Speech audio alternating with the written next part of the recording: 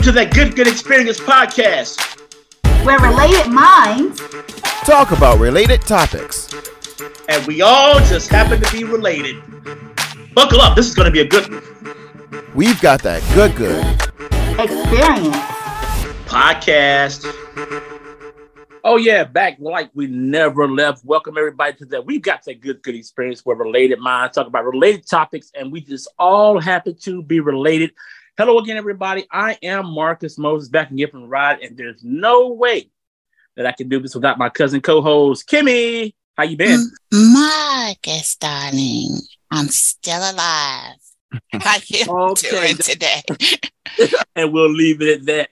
And we'll take it to the DMV. And also, we can't do this without our cousin co-host, Mr. Byron Bino Brown. What's going on, buddy? What's up, Marcus? What's up, Kimmy? It's time to get the party started. What you say? I say that's what's up, man. I say how also in the words of Rakim, it's been a long time. I shouldn't have left you.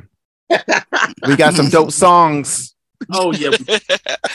I thought you were going to rhyme. Come on. Hey, guys. Hey, welcome to another edition of We Got the Good Experience. And we've got another good one, guys, for you. Hey, we got to thinking about things and found out that some of our biggest fans is our own family, our aunts, our uncles. They tell us how much they love us, how much they just so proud of us. So on this particular episode, we decided we're going to dedicate this episode to them. So we've got their favorite songs, and we're gonna talk about them. We're gonna have a fun with it. We got a very special guest. We've got one of those family members with us. We'll introduce her in just a minute. But before we get into it, ladies and gentlemen, we got to do our good segment. So hey, let's start with you, Byron. What's good on your end, buddy? All right, Marcus. What's good is Miss Jasmine Mills. She's what's good. I've had the pleasure of sharing many stages with her around the DMV area, performing in music reviews, and she is a stellar performer. And she recently released her self-written album entitled Amazing. Now, Jasmine has had the pleasure of appearing on season 21 of The Voice. She is a remarkable vocalist, talented dancer. She does it all. And I want everyone to seek her out. Her album, Amazing, is available on all musical platforms. I will also try to get her on the show. So, we're going to plug that right now. Okay. We're going to see if she can be a guest one day, but check out Jasmine Mills, Amazing, available on all musical platforms. That's what's good on my end. What's good with you, Kimmy? I'll tell you what's good. The remake of The Little Mermaid will be released on Thursday, May 25th, and it will be starring our girl Haley from Chloe and Haley. And if you watch Grownish, she was also on that show, and she's going to be absolutely wonderful. We all should be out there Thursday, May 25th, to see this show. Even if you don't have kids, you need to go see this movie to support our people. Wakanda style. You better have your mermaid outfit on. And that's what's good on my end. What's good on your end, Marcus?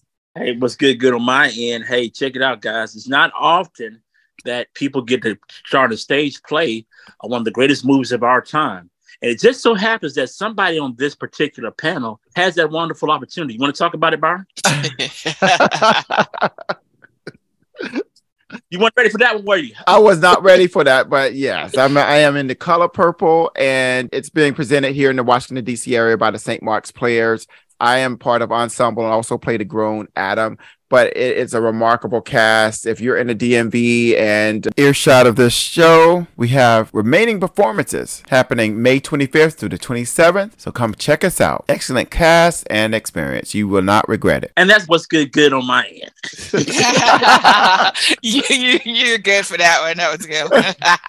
Yeah. So, ladies and gentlemen, like we said, we're dedicating this particular episode to our family, to all of our aunts. And guys, it just so happens we happen to have one of those wonderful relatives on our show. Please help us welcome our aunt and just a down good, great citizen, Miss Maxine Hall. Woohoo! Yes.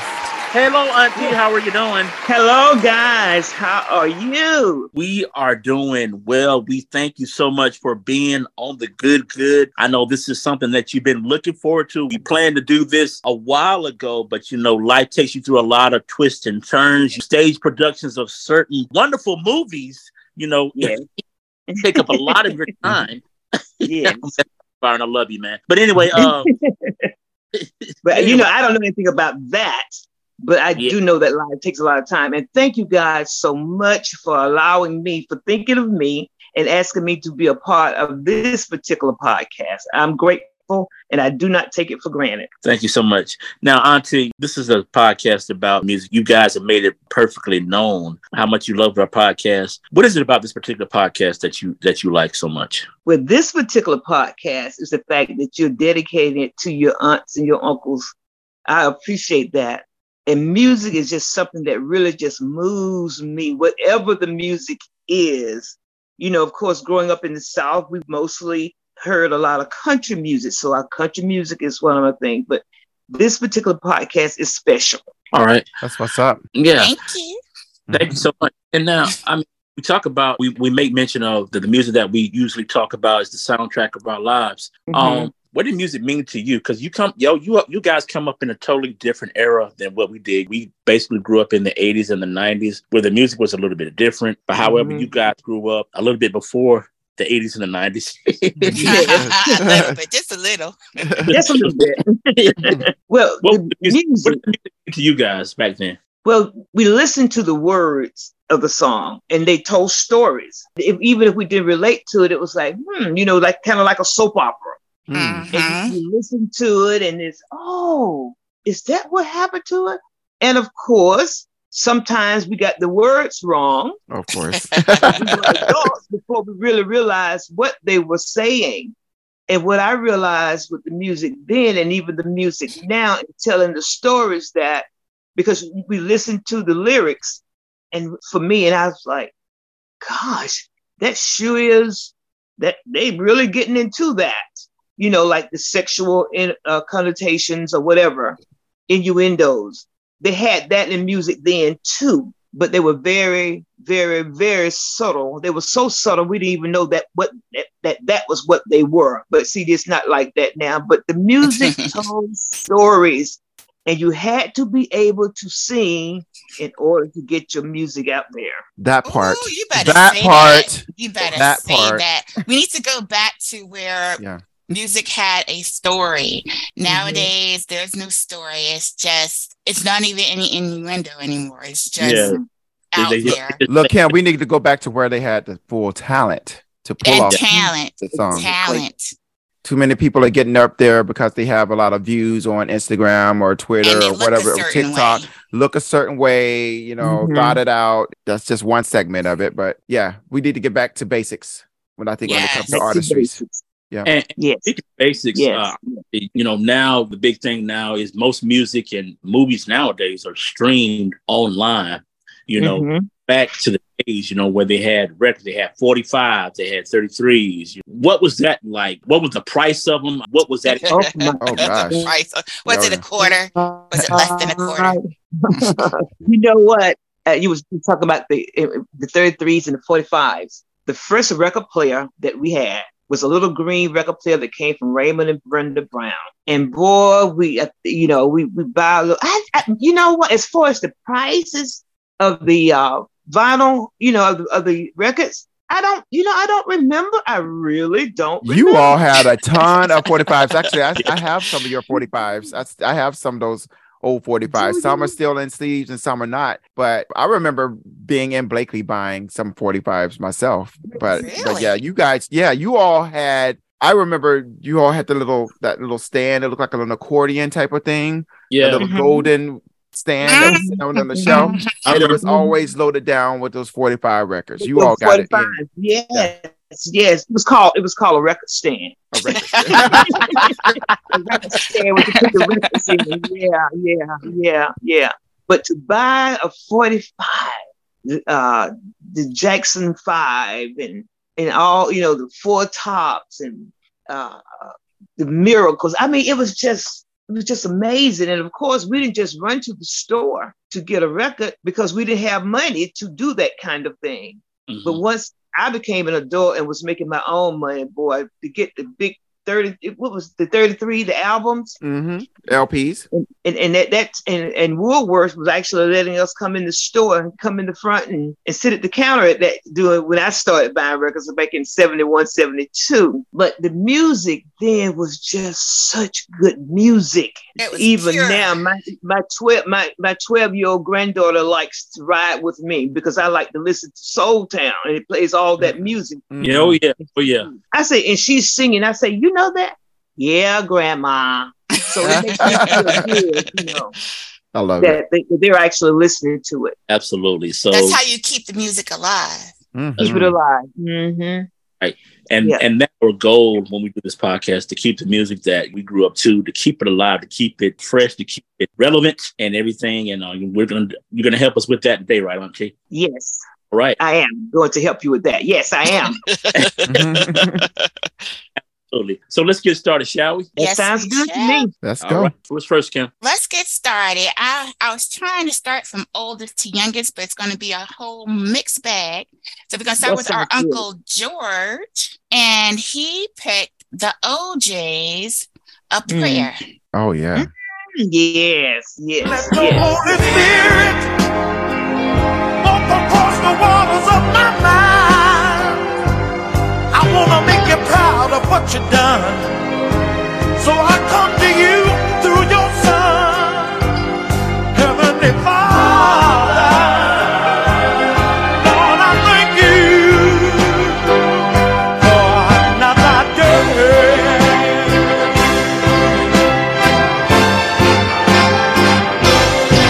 And I pray on, my prayer for peace,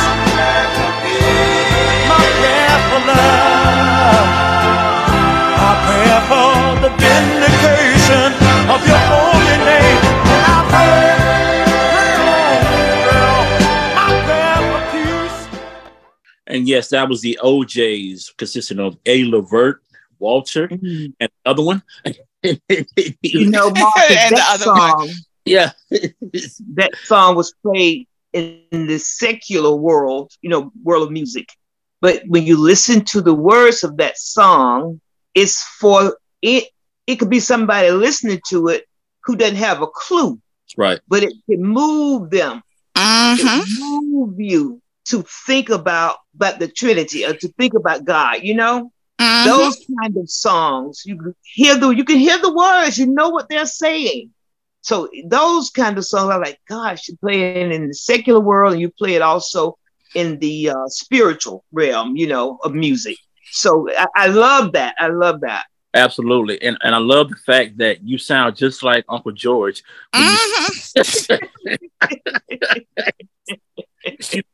Well, what can I say?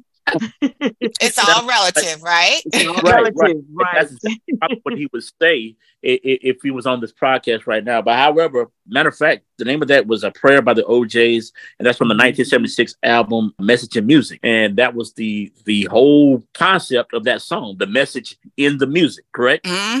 Yes.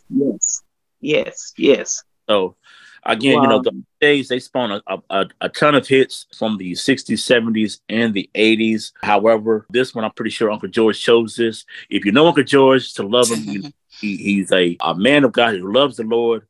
And anything that talks about, whether it be secular or gospel, anything that talks about faith, and things of that nature, he loves it. And this is probably, a staple in the back of his mind. What you say, Auntie? Yes, it is. And I think that's a way of appreciating music.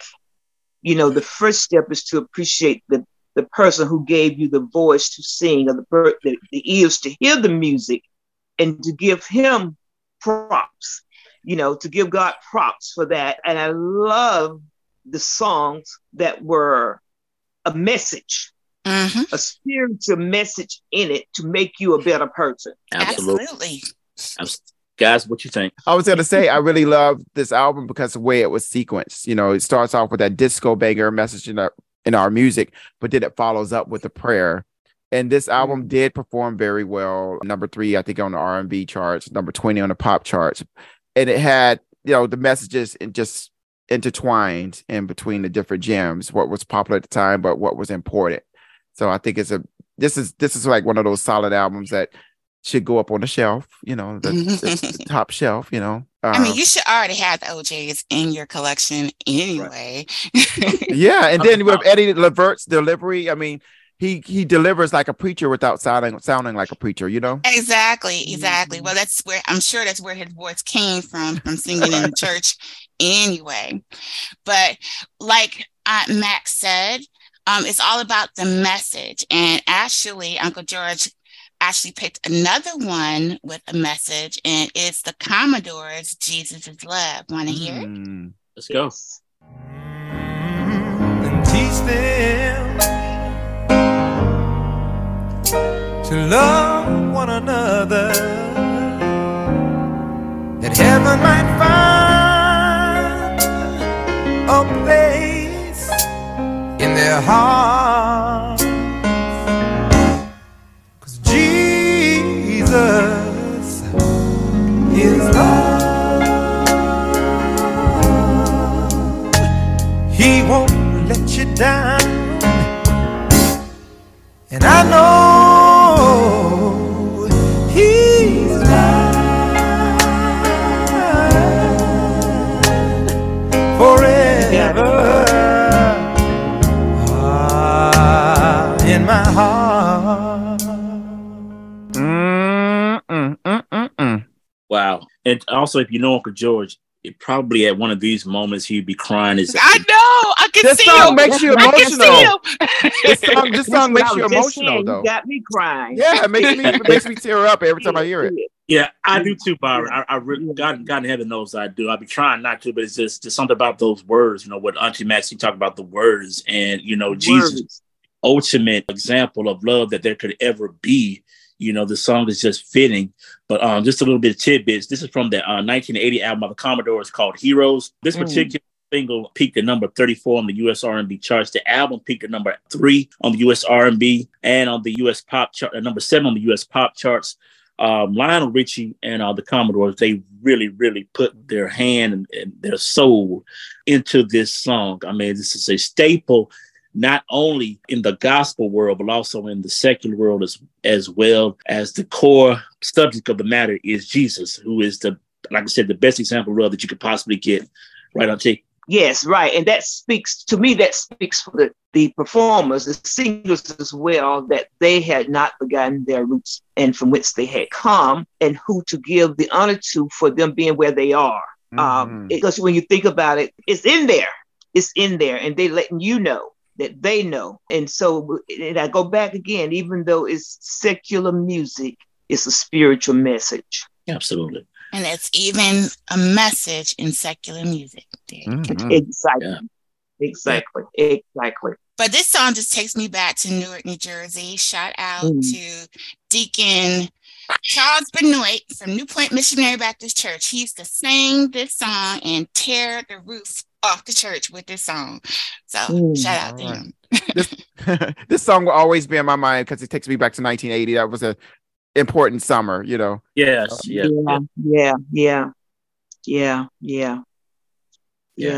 I don't think we need to go into detail to that. I think we all know exactly what took place that summer. But nevertheless, a great song indeed. And thank you, Uncle George, for picking that one. And thank you, Uncle, for almost making us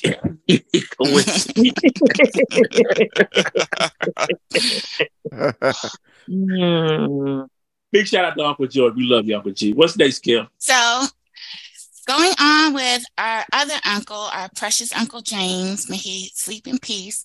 This is for Uncle James, Uncle Jesse, and Granddaddy. 1 in a Million by Larry Graham. And oh, what a revelation to see. Someone was saying, I loved you to me. On 1 in a million chance of a lifetime.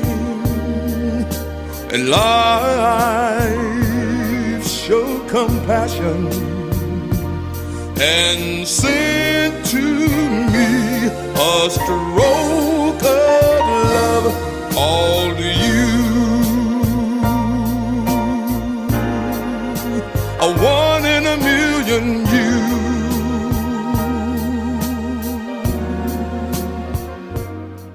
you. Ooh, yes, indeed. One in a million you.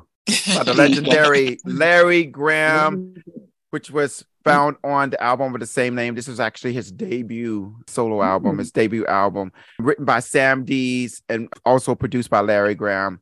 This was a gold record, was a solid performer for him, hitting at number 9 on the Hot 100, Billboard Hot 100, number 37 on the U.S. Adult Contemporary charts, number 1 on the Hot Soul Singles charts, and what used to be the Cashbox chart, it was number 15. On the year-end charts, it was listed at number 6 overall for 1980.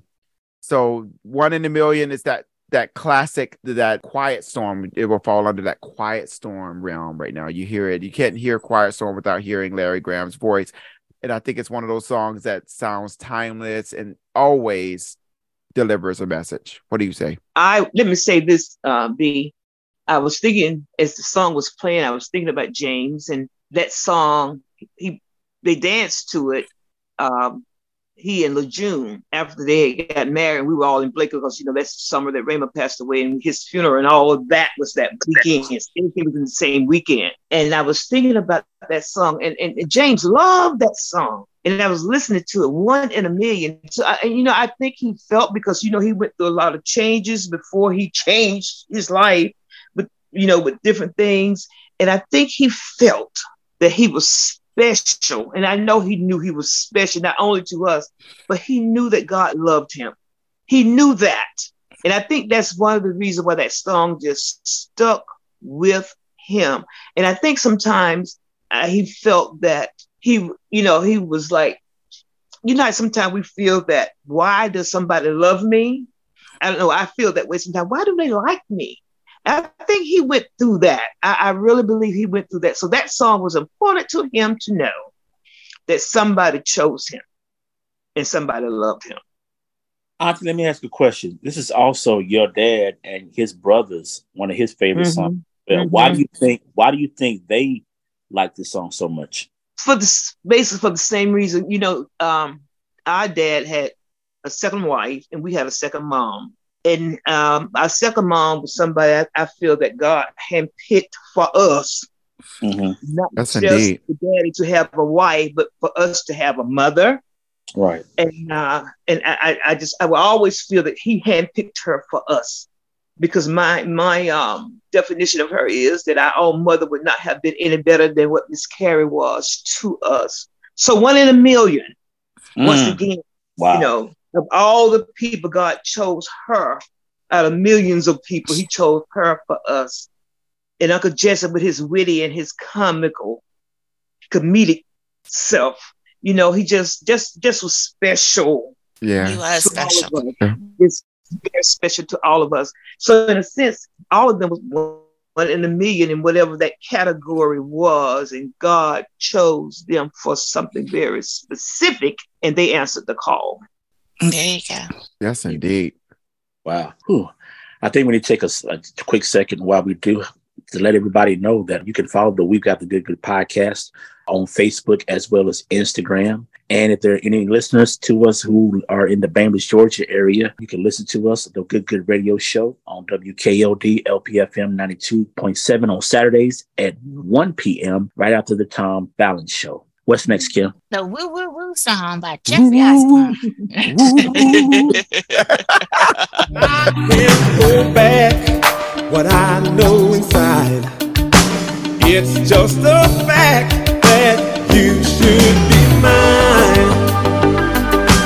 Anything you want,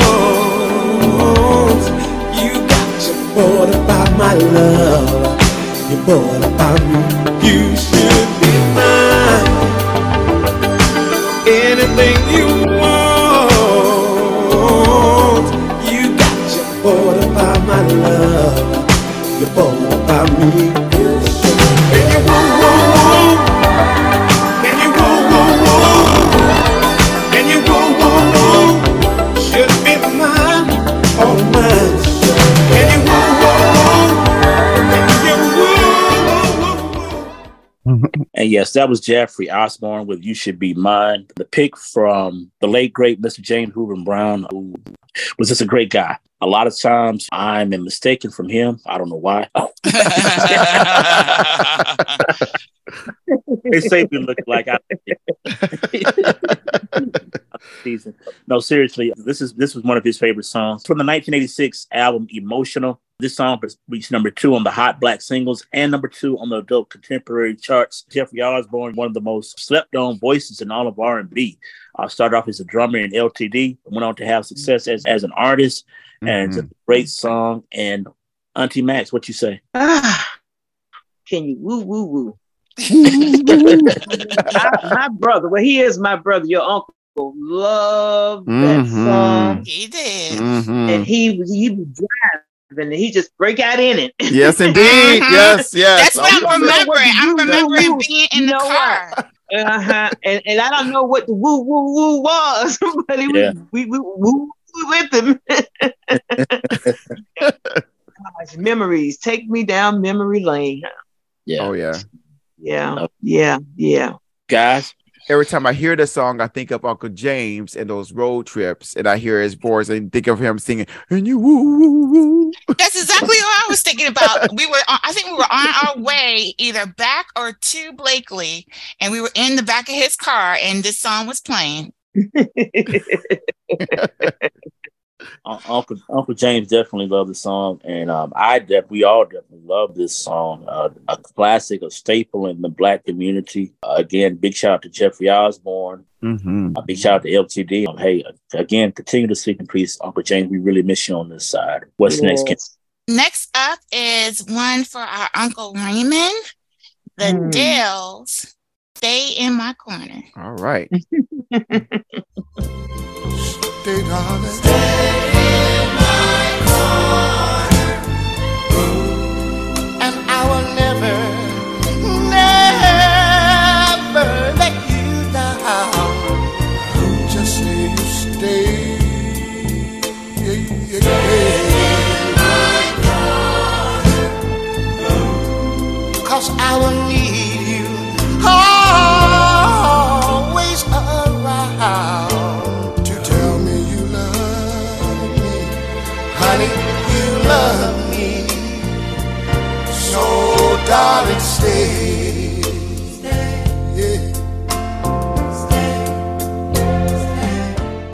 All right. Can you guys hear me? Oh, yes. Okay. All right. Stay in My Corner is a 1965 soul song by the Dells. It was released on the VJ label back in the day. And it peaked at number 23 on the Black Singles chart of the Hot Black Singles chart on Billboard. Chart positions ultimately on the Hot 100 was number 10 and number 1 on the Hot Black Singles chart. And all of these years hearing this song over and over again, I never realized that there was a significant connection to my life, that my dad enjoyed this record. So I'm curious to hear any stories or why he liked this record so much. Your dad was smitten with your mama. Wow. He loved Miss Brenda.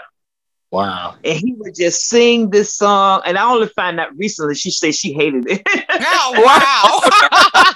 But he loved it. He loved it. He loved it. He loved her and he loved this song. And you could just see the love in his eyes when he'd be singing it. You could just see him just all look like going to another world. Aww. With her in his heart and in his mind. I just be smiling. I was real young, so I didn't really know what was really going on, but I knew he loved Stay in My Corner. And she was that woman that was stand by her man. Yeah. Through thick and through thin. She loved her Raymond. And Raymond loved her. And she stayed in his corner. Yeah. Yes, indeed.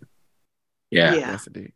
Actually, like even in death, Uncle Raymond's just been that guy. He will always be that guy. And what I love about this song is the lead singer. I didn't bother to look his name up, but how he held on this one particular part. He held that note a long, like 2 minutes. Yes. It was actually I counted it 19 seconds, which is a long. Wow, that's a long time. You know what I mean? it seemed like it was longer than that, but you know, it was like 19 seconds, and that's a long time to note, let alone, you know, hold your breath or whatnot, you know, the case may be. But that was a feat in itself. And I think that was the live version. Now, the live version, he held it even longer.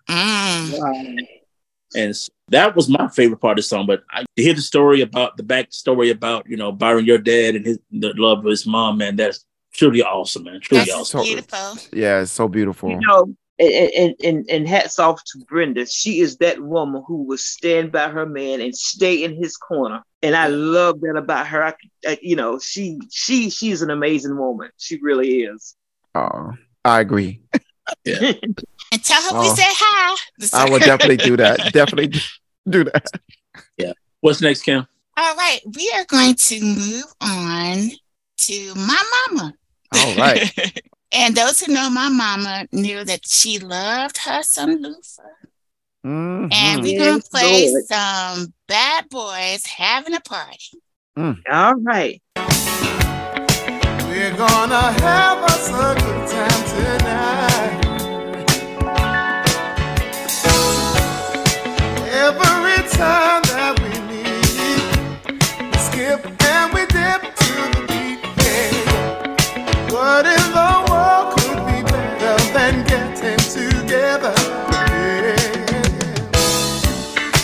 The last time we had a party, it ended when the sun came up. That's why your mama told you that you couldn't go out. Stay in the house. Bad boys gonna sneak out tonight. He's gonna take by her window, 'cause he sure wants to go out and All right. Hey, Yes. Can't check it out. Now, I know you say your mother loves Luther, Yes. but I'm sure if she loves him more than our special guest today. Ooh. I'm pretty sure. She did. I'm pretty sure she did. I'm pretty sure she did. Because I know every album because of her. I know it from beginning to end because of my mama. She loved her some Luther. But Bad Boy Having a Party is sung by Luther Vandross in 1982. The song was released as the first single in support of his album Forever, For Always, For Love. The single became a top 5 R&B hit, which peaked to number 3 on the Hot R&B single chart and reached number 55 on the Billboard Hot 100. What say?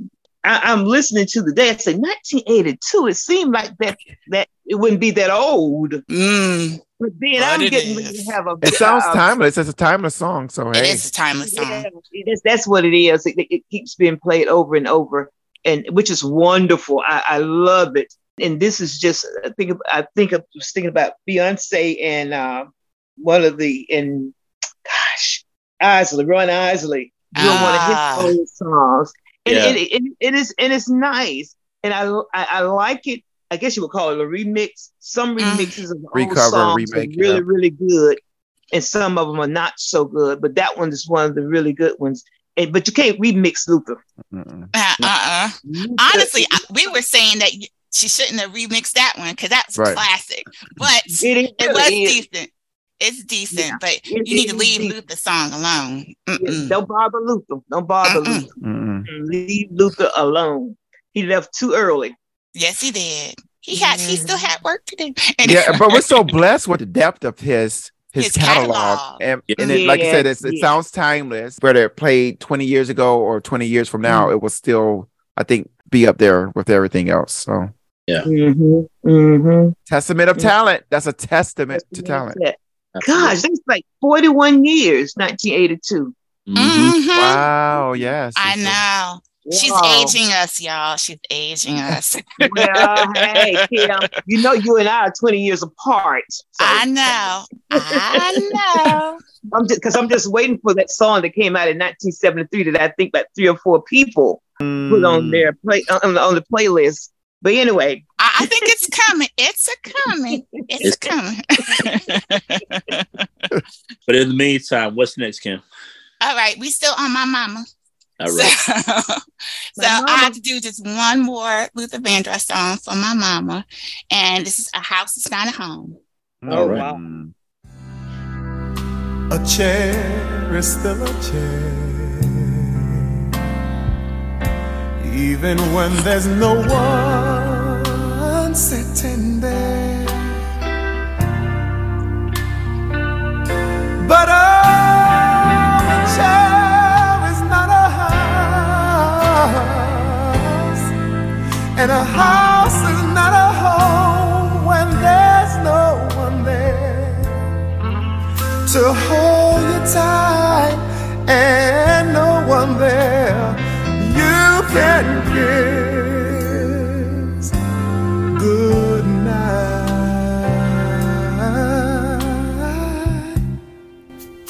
Lufa. Lufa, yes. So "A House Is Not a Home" is actually a 1964 ballad written by Burt Bacharach and Hal David for the 1964 film of the same name. And who sang it the first time? Dionne Warwick. Yes. But the song was recorded by our lovable Luther Vandross on his 1981 debut album, Never Too Much. And it's like, Solid album. I think we've said this before, when Luther takes a song, it's like nobody else ever sang it again. Right. That's his song from now on. That's his. Right. Yeah. Because nobody can sing like Luther. Nobody could cover a song like Luther. And as I get older, I realized that a lot of the songs that Luther sang were covers of other songs. You know? And so, man, I tell you what, when we lost Luther, we lost a true legend. We really did. You know, the music lives on forever. Again, this is one of the greatest. It showcases Luther's range from low to high. You know, great job with his range, and again, a staple in the African American culture. I have a question. Is there anybody in the past 15 years that could touch him? No. No. I can't think of nobody. No. Even though that quality, no. Even though there are guys that have range, but like his voice was so full. Yeah. I mean, it's just, you know, it's like everybody else that's come behind that's tried to emulate him were just trying too hard. He was just natural.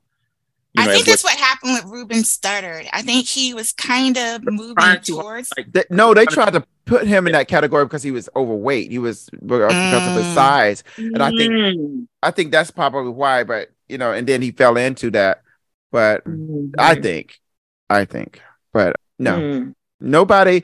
Everybody now just sings songs to me. They don't really embody a song like the way Luther did. Luther-ized it, as we like to say. And you could tell that he admired Dionne Warwick because if you listen closely to the both of them, his phrasings are similar to how Dionne always rephrase songs. If you watch some old segments of Solid Gold, you know, you can find them on YouTube. And whenever Dionne Warwick is singing, you know, she always has to sing a song during the show, and she would always rework it. It was never the same. You know, nothing was ever the same, and she would put her little nuances into her phrasing of the songs and stuff like that. So there is similar to how Luther Vandross sings and praises his songs. So I think he was influenced heavily by Dionne, honestly. And they put themselves in the song. Yeah, they did. It was like it became personal to them. It wasn't, I'm not out here to entertain you. This is my song. It's personal to me, and this is my story. So I'm gonna tell it. So and, I say they sang the song, not sing it. They sang it. They sang it from the inside out. How about that? Right. Sounds good. I like that. Out, yeah, rather than on the surface. Right. What's this, Kim? One more for my mama, and I'm done. Now, everyone knows that I love me some Prince. But guess what? My mama did too. So this one, when she fell in love with this song, I was like, Mama. And this is Another Lover, Like a Hole in the Head. We were brothers, sisters, night and now all of a sudden, try and fight. You say you had enough, even though we had fun. You want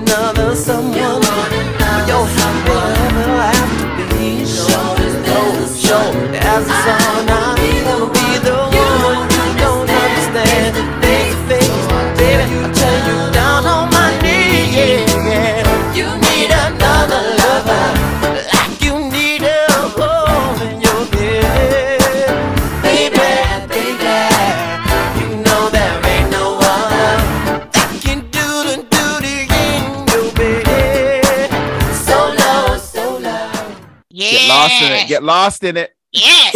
All right. This is from My Baby Prince and the Revolution from the Parade soundtrack to the Under the Cherry Moon movie. And the song is essentially a solo performance by Prince and the backing vocals from Suzanne Melvoin. I believe that was his fiance at the time. And the Wendy's sister, right? Wendy's sister. Mm-hmm. And the horn section of Eric Leeds and Atlanta Bliss. Now, of course, I was playing this album nonstop in our house. Mm-hmm. And I guess my mama just came in and she was like, you got that right. I don't need nothing.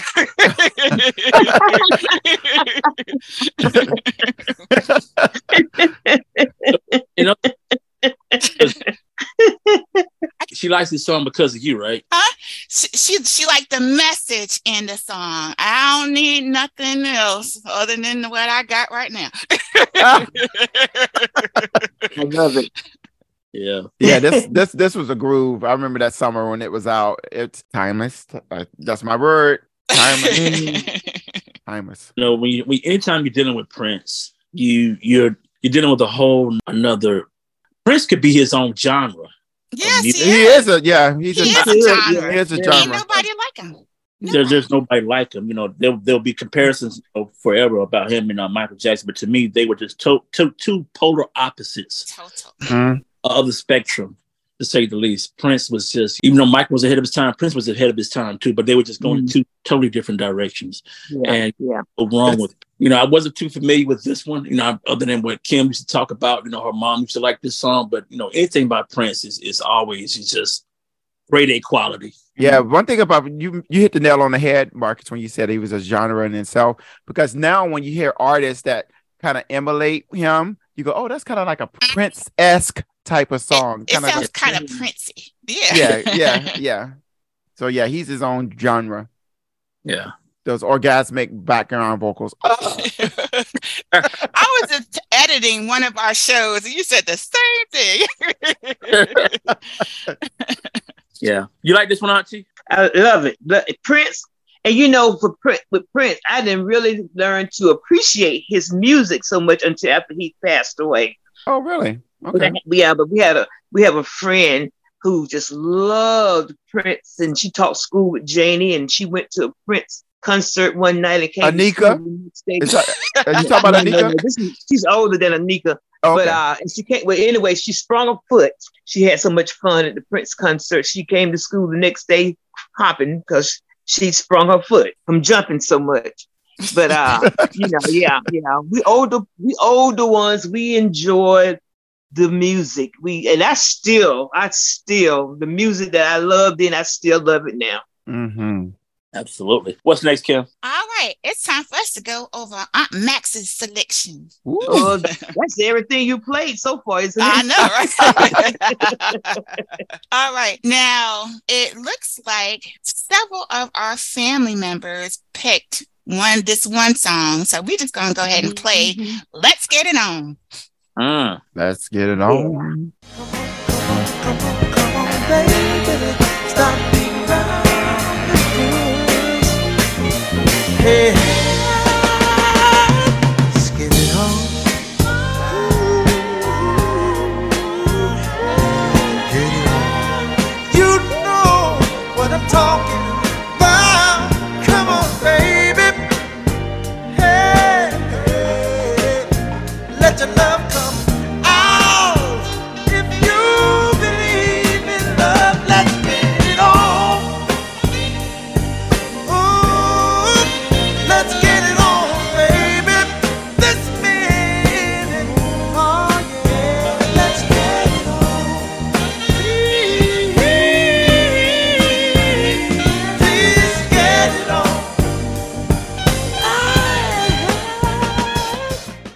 on. So why am I imagining all the Brown sisters kind of standing around the kitchen with some with wooden spoons as microphones singing the song? Why am I imagining that? I'm not imagining it. I'm just remembering it because I was there. I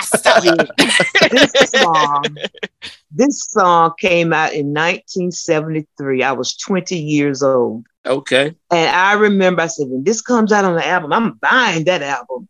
It's just, I bought the album and I knew every song on that album in the order that they came in. And I actually have in my car a CD of the album, which I'll probably stick in when I get in my car.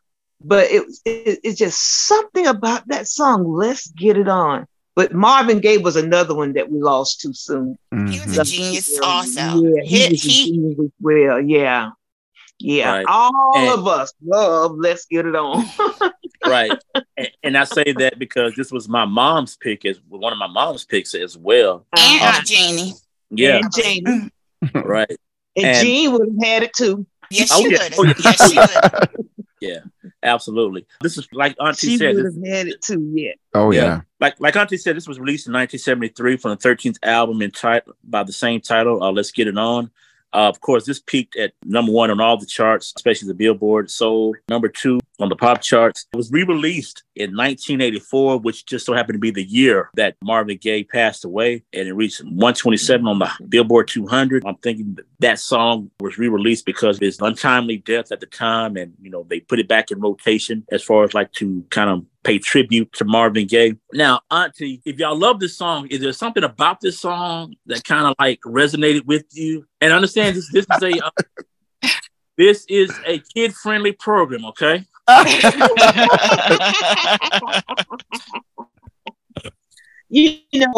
cannot hear Let's Get It On without seeing the album cover. Sing about Marvin Gaye themselves into it and making it good. Do you, and this is about to go off a little bit, but do you remember, if you have not, as Tony, as Byron said, you go to YouTube and find it when he did the Star Spangled Banner at one of the All-Star basketball All-Star games, and see how he put himself into it. This song, Let's Get It On, if you had no inkling of wanting to get it on, when he finished with the song, you wanted to get it on. I'm just gonna leave it like that. But you know what? When I was in college, all of a sudden I was just on this Marvin Gaye kick, and I bought the Let's Get It On album. I too know that album from beginning to end, and now this explains it. It was y'all. Yeah, we had the pleasure of having Leonard Williams on the podcast. One of the songs, I think it was by the Baby I'm For Real, if I'm not mistaken, was written by Marvin Gaye. So it not only solidified him, not just as a singer, but as a songwriter.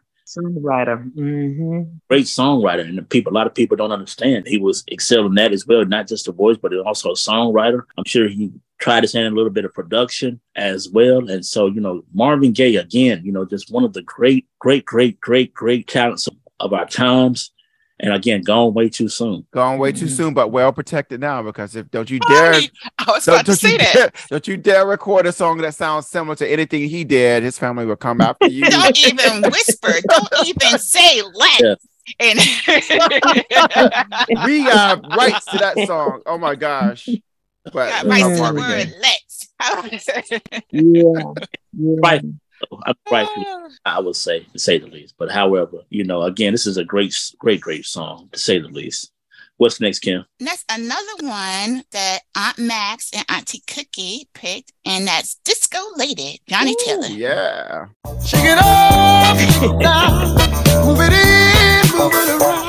Disco lady, well, hey, sexy lady. Said I like the way you do your thing. Lord, I miss you, girl. You dance so fine, and you're right on time. Girl, you ought to be on TV, on Soul Train. When you get to groove, there ain't no stopping. Just can't help it, but I'm finger popping. Shake it off, shake it down, move it in, move it out. Disco lady. Move it in, move it out, move it The memories and visions that come with this song. Yes. The vision that comes with this song in my mind is Mandy Brown. She's Brown then. Marzelle Moses, Carolyn Brown, my friend, my best friend who passed away too soon, 97, and me. We were in Orlando, Florida. In my first car, guys, with no air conditioning. This was like 1976, I guess. And that song was really, really popular. And it was playing in the clubs. We went to the club while we was there. It's interesting how life changes, isn't it? Yeah. But that song, Disco Lady, Johnny Taylor. But I liked anything that Johnny Taylor said because he could be ranked as a blues singer as well. Right. Because he had some fantastic stories to tell, Disco Lady. And for every song that you play so far, I have a visual. I see. I have a visual. I really do. Yeah. I have a visual. Yeah. And what's so crazy, what was so amazing to me is the fact that Johnny Taylor was actually, when he first came onto the music scene, he was actually being groomed to be the next Sam Cooke. He was a member of the Soul Stirrers. And if you go back and listen to some of the Soul Stirrers with him in it, he actually sounded a lot like Sam Cooke. Yeah. And never knew that parallel. Yeah. But let me tell you about Disco Lady though, right quick before we get too deep. All right. So Disco Lady was released in 1976 by the legendary singer Johnny Taylor, if we've already mentioned. And this song was actually his biggest hit. So Auntie Maxine, you're so right. It was being played everywhere. It spent all 4 weeks of April of 1976 at number 1 on the Billboard Hot 100 and 6 weeks atop the Billboard R&B charts in the U.S. And it was also the first single to be certified platinum by the RIAA. Ultimately, it sold over 2.5 million copies. Wow. Billboard ranked it as the number 3 song for 1976. And this was also his first single with Columbia Records, the label he signed after his longtime label Stax Records went bankrupt. So there you have it. That's why it was everywhere, because we heard he got a Grammy. He won his second Grammy nomination, as a matter of fact, for Best Male R&B Vocal Performance for this song. I don't think he won. I think he was just nominated. Okay. Absolutely. Good stuff. Again, like I said, Johnny Taylor, had a lot of success as a blues artist. One of my favorite songs is Running Out of Lies. You got to play. You got to listen to that one. It's a really good song, y'all. He followed down the same path of Marvin Cease and some of those other. And I'm pretty sure, we will definitely do a Juke Joint Blues episode later on, and we'll have some more Johnny Taylor. Juke Joint. Oh yeah. Juke Joint episode. It's coming real soon. Definitely. Stay tuned. Yeah. But Johnny Taylor, great artist. Very influential as far as blues music is concerned. This was definitely a classic song by him. I remember our aunties dancing to this song. I was a little kid at the time, but I remember I was little. I was like, 4 years old, I think, when this was out. But it's so vivid. We've been with our aunties for a long time. We've been with our aunties and our mamas for a long time. I'm glad you all have such fun memories. Yes, we do. We love you guys. Okay. What's next, Kim? All right, one more for Aunt Max. The Whispers, Lady. All right. You say you want my baby, girl. If that's a fact, lady, then melt into me, lady, as though we were wax. Erase all my maybes. Would you do that for me, lady? Oh, your body's designed by the wisdom of time, and I couldn't live without you, without losing my mind.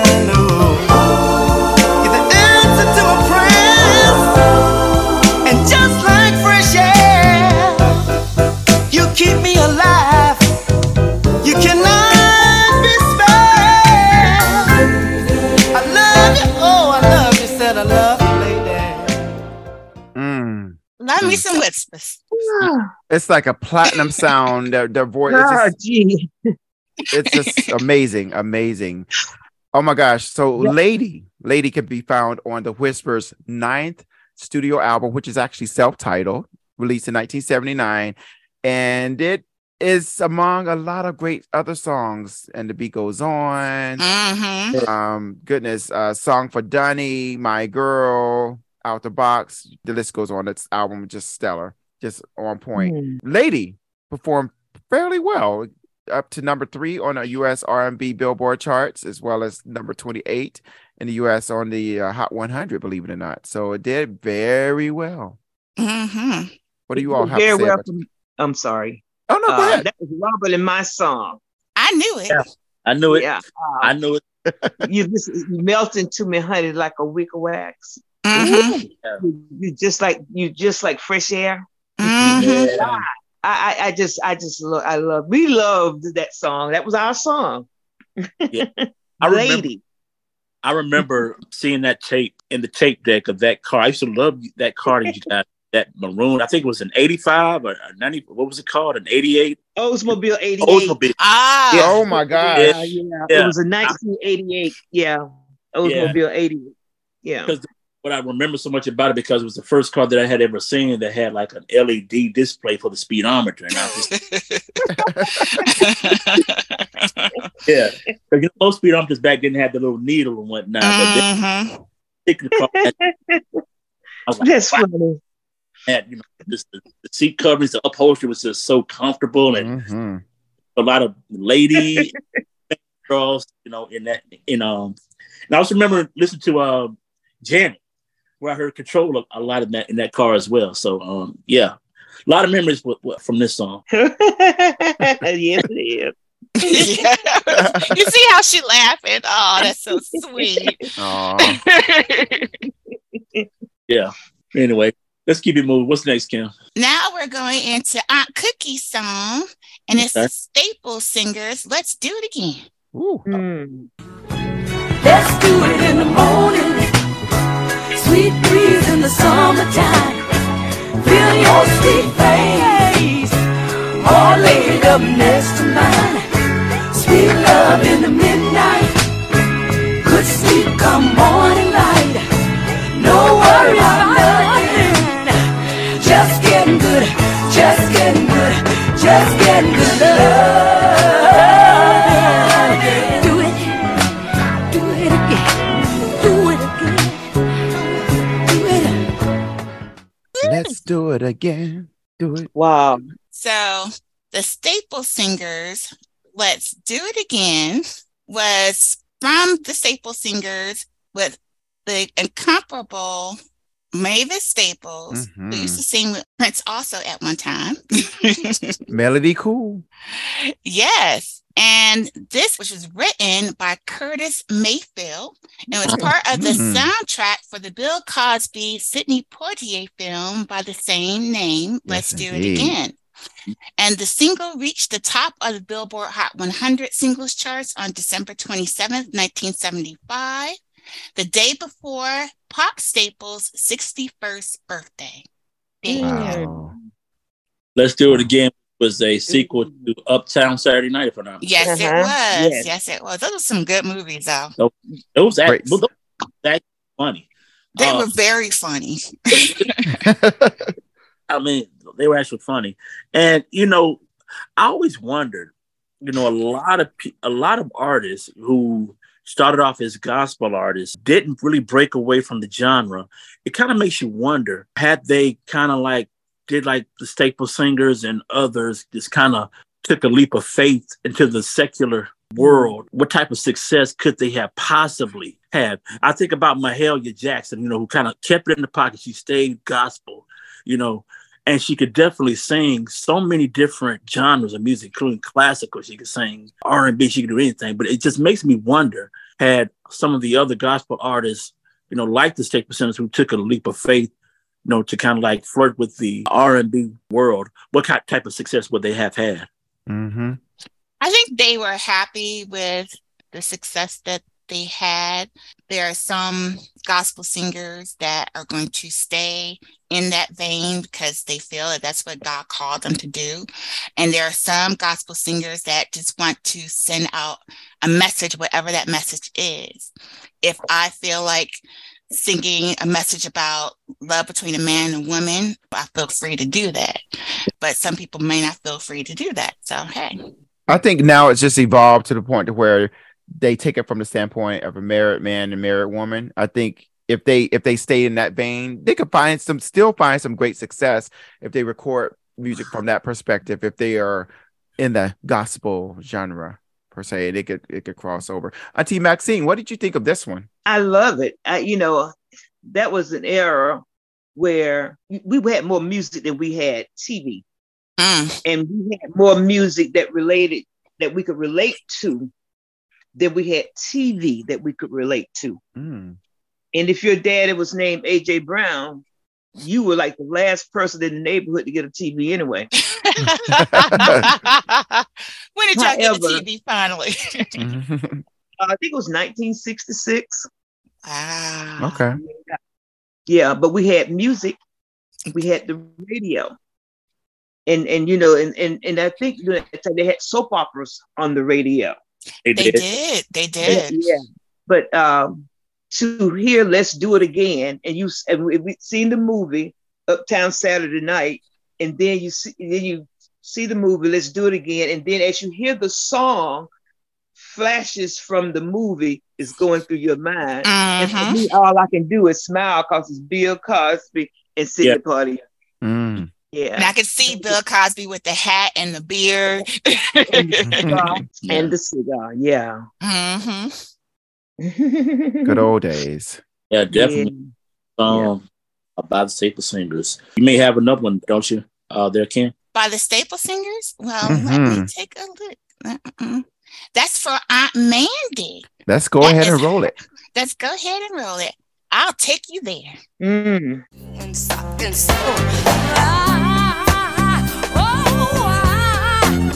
I know a place, y'all. I'll take you there. Ain't nobody crying. I'll take you there. Ain't nobody worried. I'll take you there. No silent faces. I'll take you there. Lie to the races. I'll take you there. I'll take you there. I'll take you there. Mercy now. I'll take you. I'm calling for mercy. And that was, again, the Staple Singles with I'll Take You There. This came in 1972. It spent 15 weeks at the top of the Billboard charts. There was a version that was released by BB and CeCe Winans that also made it to number one. Salt and Pepper also had a version, Let's Talk About Sex, which kind of like... Talk about it. And Mavis Staples appeared on that BBC Winans one, I believe. Yeah, she sure did. And again, this song, just whoever touched it, it speaks to your heart, it speaks to your legs, it just speaks to everything. It just makes you move, just do some of everything. What you say? I want to go there. I'm sorry. Y'all silly. T. Maxine, what you think of this one? This is Staple Singers. Once again, I go back to that storytelling. For me, goes back to the secular, because several of their songs were part of this. I call it stories of encouragement, and it can help you with your spiritual growth. Now, I'm not sure the Staple Singers were one of those groups that everybody just loved anyway, because I think they had that background of gospel music. People just loved them, and people listened. And I really believe people listen more to the words of the song back in my day than they actually did to the beat. Because of the stories that were told. I do believe that. And also, talked about, Uncle George liking those songs that have some type of spiritual message. So does my mom. To know my mom, is to love her. And, to love all of our families, to know all of our families, to love them. But, my mom, she is really, really rooted in her faith, and she likes her music, her R&B music. But, Yeah, she really likes the ones that have a message to it, and this is one of the ones that she saw, and one of the ones that she truly, truly, truly loves. And so again, a big shout out to Pop Staples, Mavis Staples, and all the Staples. Yeah, I'll take you there. Telling you, this was a great song, to say the least. Oh yeah, most definitely. What's next, Kim? All right, we're gonna go on to Aunt Janie and the Commodores, 3 Times a Lady. You once, twice, 3 times a lady, and I love you. Yes, you once, twice, 3 times a lady, and I love you.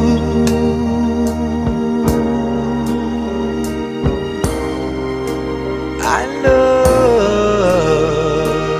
you.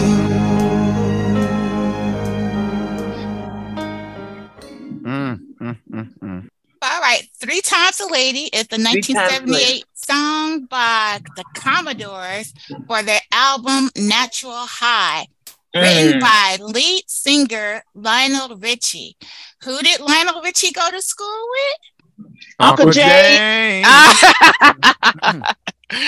That's right. And it was the Lionel Commodores Richie and Tom Joyner. and Tom Joyner. I forgot about that. But it was the Commodores' first #1 hit on the Billboard Hot 100s, topping the chart for 2 weeks on August 12th, 1978. Absolutely. Wow. Great song. The Commodores really did their thing. Them country boys were really hot back in the 60s, 70s, even into the 80s.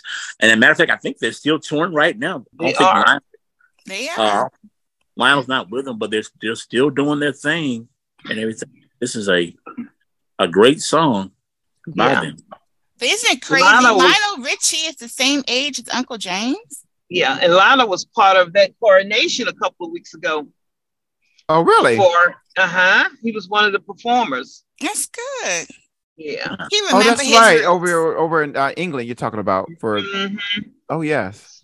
Okay. Yeah. He sure enough was. That's right. Now, did Jane like this song? Did you think? Janie loved it. Janie liked it. Yes, she did. Because she's kind of laid back anyway. And that song is not one of those songs you're gonna be snapping and tapping to. So she liked it because Janie is a thinker. Yes. Right. She's a thinker, so that she'll analyze it and bring all the thoughts, everything. Give you some pointers you hadn't thought about. Right. Yeah, but she loves it. Yeah. The English teacher in her. Yeah. I'm going to tell her everything y'all saying, too, because I'm going to see her in a couple minutes. That's right, isn't it? Yeah. That's a great pick, Auntie Jenny. You did well. Yes, you did. Yeah. What's next, Kim? Another one for Auntie Janie, The Temptations, I Wish It Would Rain. Ooh. I know to you it might sound strange, but I wish it would rain. Oh yeah. Oh, so badly I wanna go outside. But everyone knows that a man ain't supposed to cry. Listen, I gotta cry, 'cause crying is the pain. Oh yeah. People just hurt I feel inside. Words could never explain. I just wish it would rain. Oh, let it rain. Rain, rain, rain.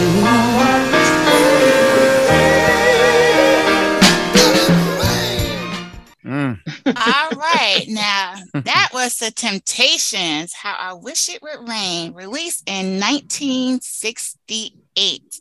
Now, every time I hear this, I think about the movie, and how much it really paralleled to me with that other movie, The Five Heartbeats. The Five Heartbeats. Mhm. Now, what's the Five Heartbeats about? The Temptations, or it was just The Five Heartbeats were actually about, believe it or not, were loosely based on the Dells. But the story really? was so similar, though. Yeah, Very similar. They were loosely based on the Dells. I'm pretty sure they had some elements of the Temptations. But if you watch the ending credits of the Five Heartbeats, you'll see a picture of the Dells. I have to check that out. Yeah. Please do. Yeah. I have to do that too, Byron, because I'm one of those people who read and don't leave the movies until all the credits are run. Yeah. But Wow. one thing about the Dells, I think they were one of the rare groups that all the members stayed together for the entire time. Groups, they switch out different singers and whatnot. I think the Dells, even though they're not performing like they would, but I think they still got the same members. Oh, nice. Wow. From the original group. Yeah. Wow, that's wonderful. Of That's course, they're good. not going to be performing like they did. Yeah. All right. Wow, that's interesting. Yeah. But again, the Temptations, you can't go wrong with the Temptations. And like you said, that particular song, it has Auntie Janie written all over it, basically, the way Aunt Max described it, her being a thinker, and it's a laid back song, it's a real chill song. And, that's one of my favorites by the Temptations, to say the least. And when that beat kicks in, all you can do is just shimmy and step and pop or whatever you want to do. I'm sorry, my favorite from the Temptations is Papa Was a Rolling Stone. Because that intro, it's like 5 minutes before anyone starts singing. Wow. But anyway, let's keep it rolling, guys. What's next, Kim? We have another Luther Vandross More for Aunt Janie, and this one is Dance with My Father.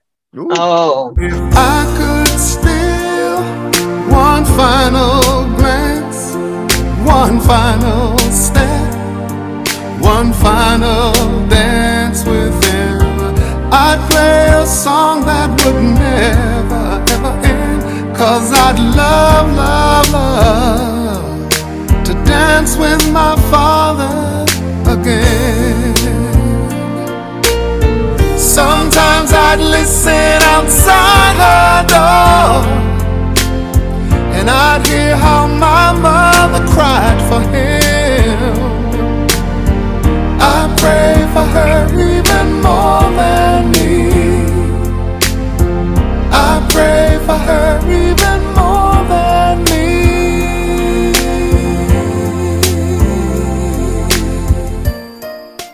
Hey, guys. Yes. It is an honor. Okay. Thank you so much. You all have blessed me. I feel like I have been honored to be asked to be a part of this podcast. I want you all to keep up the good work. Yes, and as ma'am. my sister-in-law would say, keep God close. Yes, ma'am. Yes, ma'am. Yes, ma'am. You Love guys. you. Okay. Love you. Bye-bye. Bye. Bye-bye. Love you, Auntie. Love you too. And that was Dance with My Father by Luther Vandross, and the title track to his 13th studio album. It was released in May 2003 as the album's lead single. With Richard Marx, Vandross wrote the song based on his personal experience with his father and his mother. Right. And this was actually, I remember when this first came out, it was, everybody was so sad because, Luther had just died. No, he was in his coma. He didn't die till 2005. He had a stroke. Yeah, he had a stroke. Okay, he was sick. He was Okay, in coma, yeah. Okay, Right. yeah. But still, the mood at the time was just kind of like solemn because it was Luther, man. We thought he'd be around forever. I know. Yes. And, Was this his last hit? No, this album had other songs that charted as well, but this may have been like the biggest hit off of that album. Okay. And then he had another album that followed that was after his death that was released. But what I can recall from this is the video treatment for it with all of the celebrities signing the card. Mm-hmm. Yeah. That was beautiful. Absolutely. This song will always have a special place for me. Of course. Of course. Yeah. What's next, Kim? Next is one for our precious Aunt Jean. Oh. And it's Jean Chandler, Rainbow. Ooh, yes. I I know my love is gone forever, but deep down in my heart, I'll love her forever.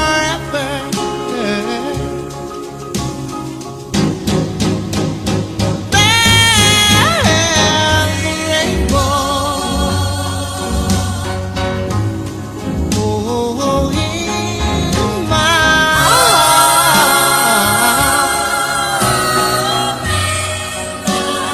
Baby, baby, baby, oh yeah, listen to me. Yes, yes. Taking us way back. Yes. Rainbow by the Duke, Gene Chandler. You know, he gets the name the Duke from his hit, Duke of Earl. Duke. Yes, yes, yes.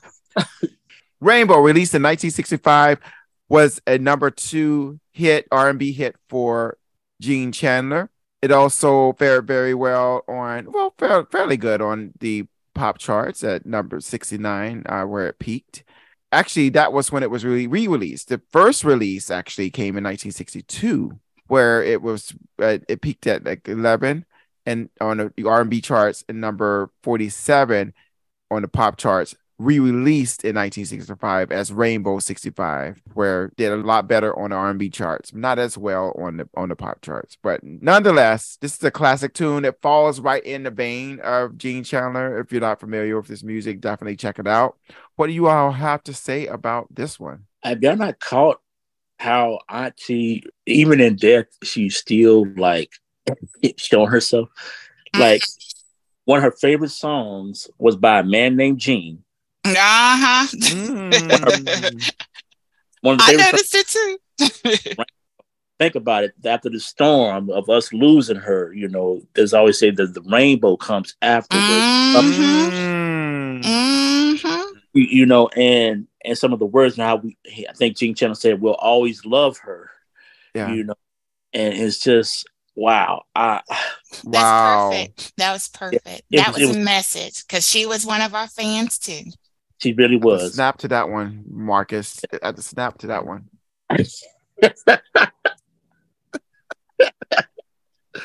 Wow. Yeah, great song. It's a staple on Soul Town, Channel 49, Sirius XM radio. I hear it all the time on that one, man.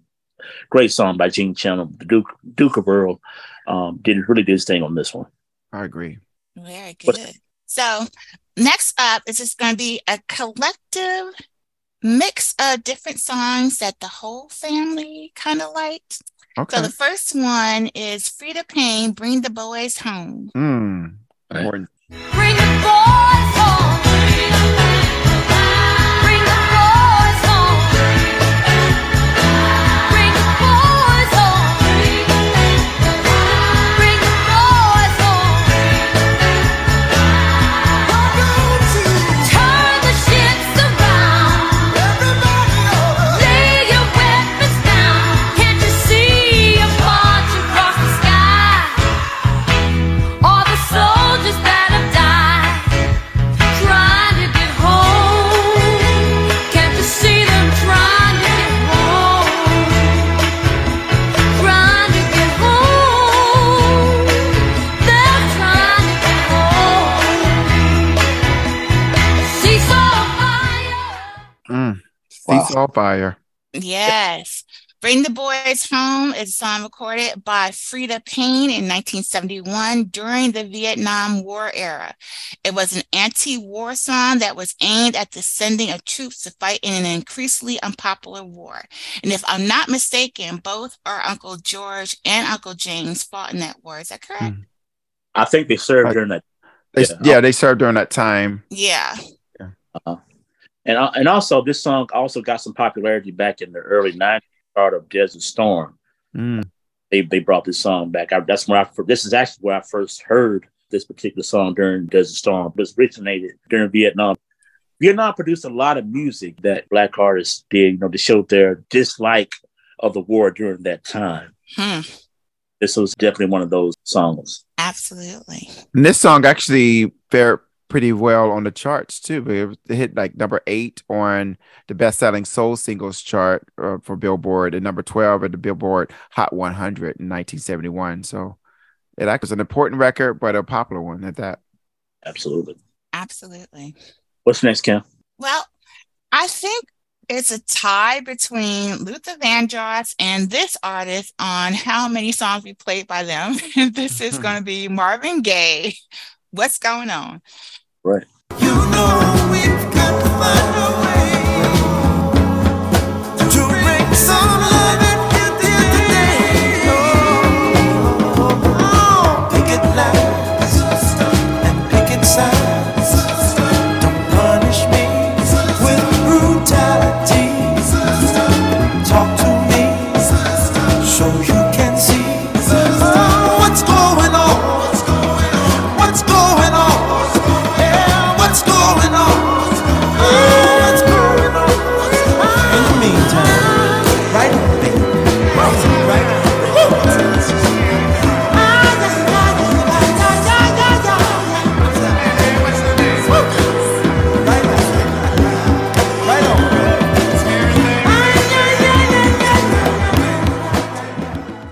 Yes. What's Going On is the 11th studio album by Marvin Gaye, and it was released on May 21st, 1971 by Motown Records.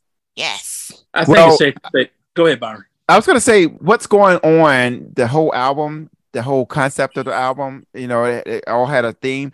If you've not heard this album, I think Marvin Gaye was ahead of his time when he crafted this album, because everything kind of blends together. I don't think any album did that before. Before that, exactly. This was a masterpiece of his, and Marvin Gaye was another genius that was ahead of his time, and that's another album you need to listen from beginning to end. And it's just very soulful.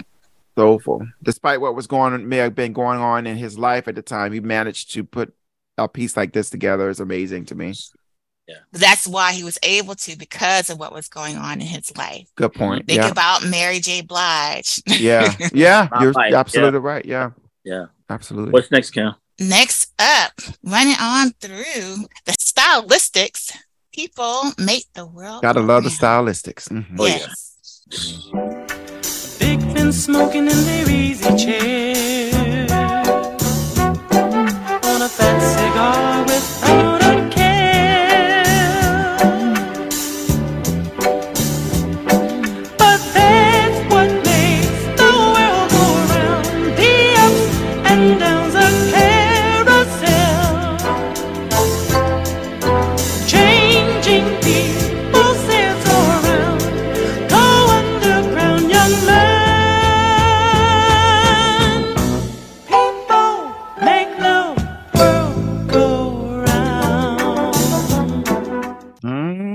Good one. People Make the World Go Round, written by Tom Bell and Linda Creed, originally recorded by the Stylistics and released in 1972 through Avco Records as the final single from the self-titled debut studio album, The Stylistics. It reached 25 on the Billboard Hot 100 single charts, 25 on the Adult Contemporary chart, and number 6 on the Soul Singles chart in the United States. 51 years ago. Goodness. Good Lord. Yeah, you would know, wouldn't you? You know, guys, one of me and my sister's favorite movies is Crooklyn by Spike Lee. Yeah, I remember. Yeah. And the beginning of that movie, this song is playing, and basically Spike Lee takes an opportunity while the song is playing to kind of tell you what life was like growing up in Brooklyn, New York, with some of the games and some of the activities people were doing during that time.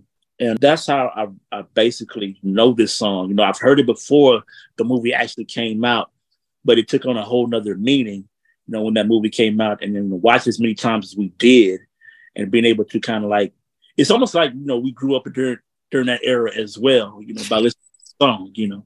It was like you were living in Brooklyn, huh? Brooklyn. I'm being honest.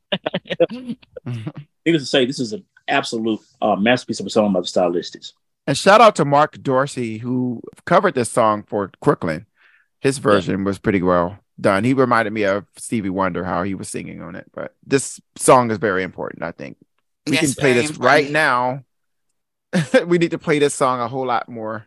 Yes, we do. Yes, we do. So, what's next, Kim? The last song, y'all. Woohoo! And this will be the OJs, For the Love of Money. All right. People will lie, they will cheat. People don't care who they hurt or be. A woman will sell her precious body for a small piece of paper. It carries a lot of weight for that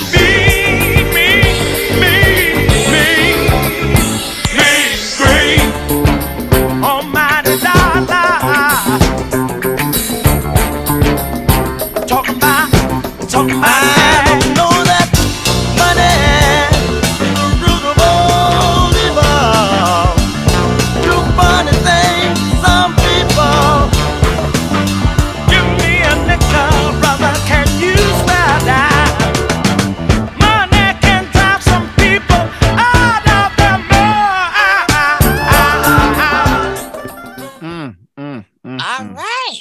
Yep. So, For the Love of Money is soul funk song written and composed by Kenneth Gamble, Leon Huff, and Anthony Jackson. It was recorded by Philadelphia soul group The OJs for the album Ship Ahoy, produced by Gamble and Huff. And this was issued as a single in late 1973. Right. Yeah. That's another group that I think we played a good 3 times today. We did.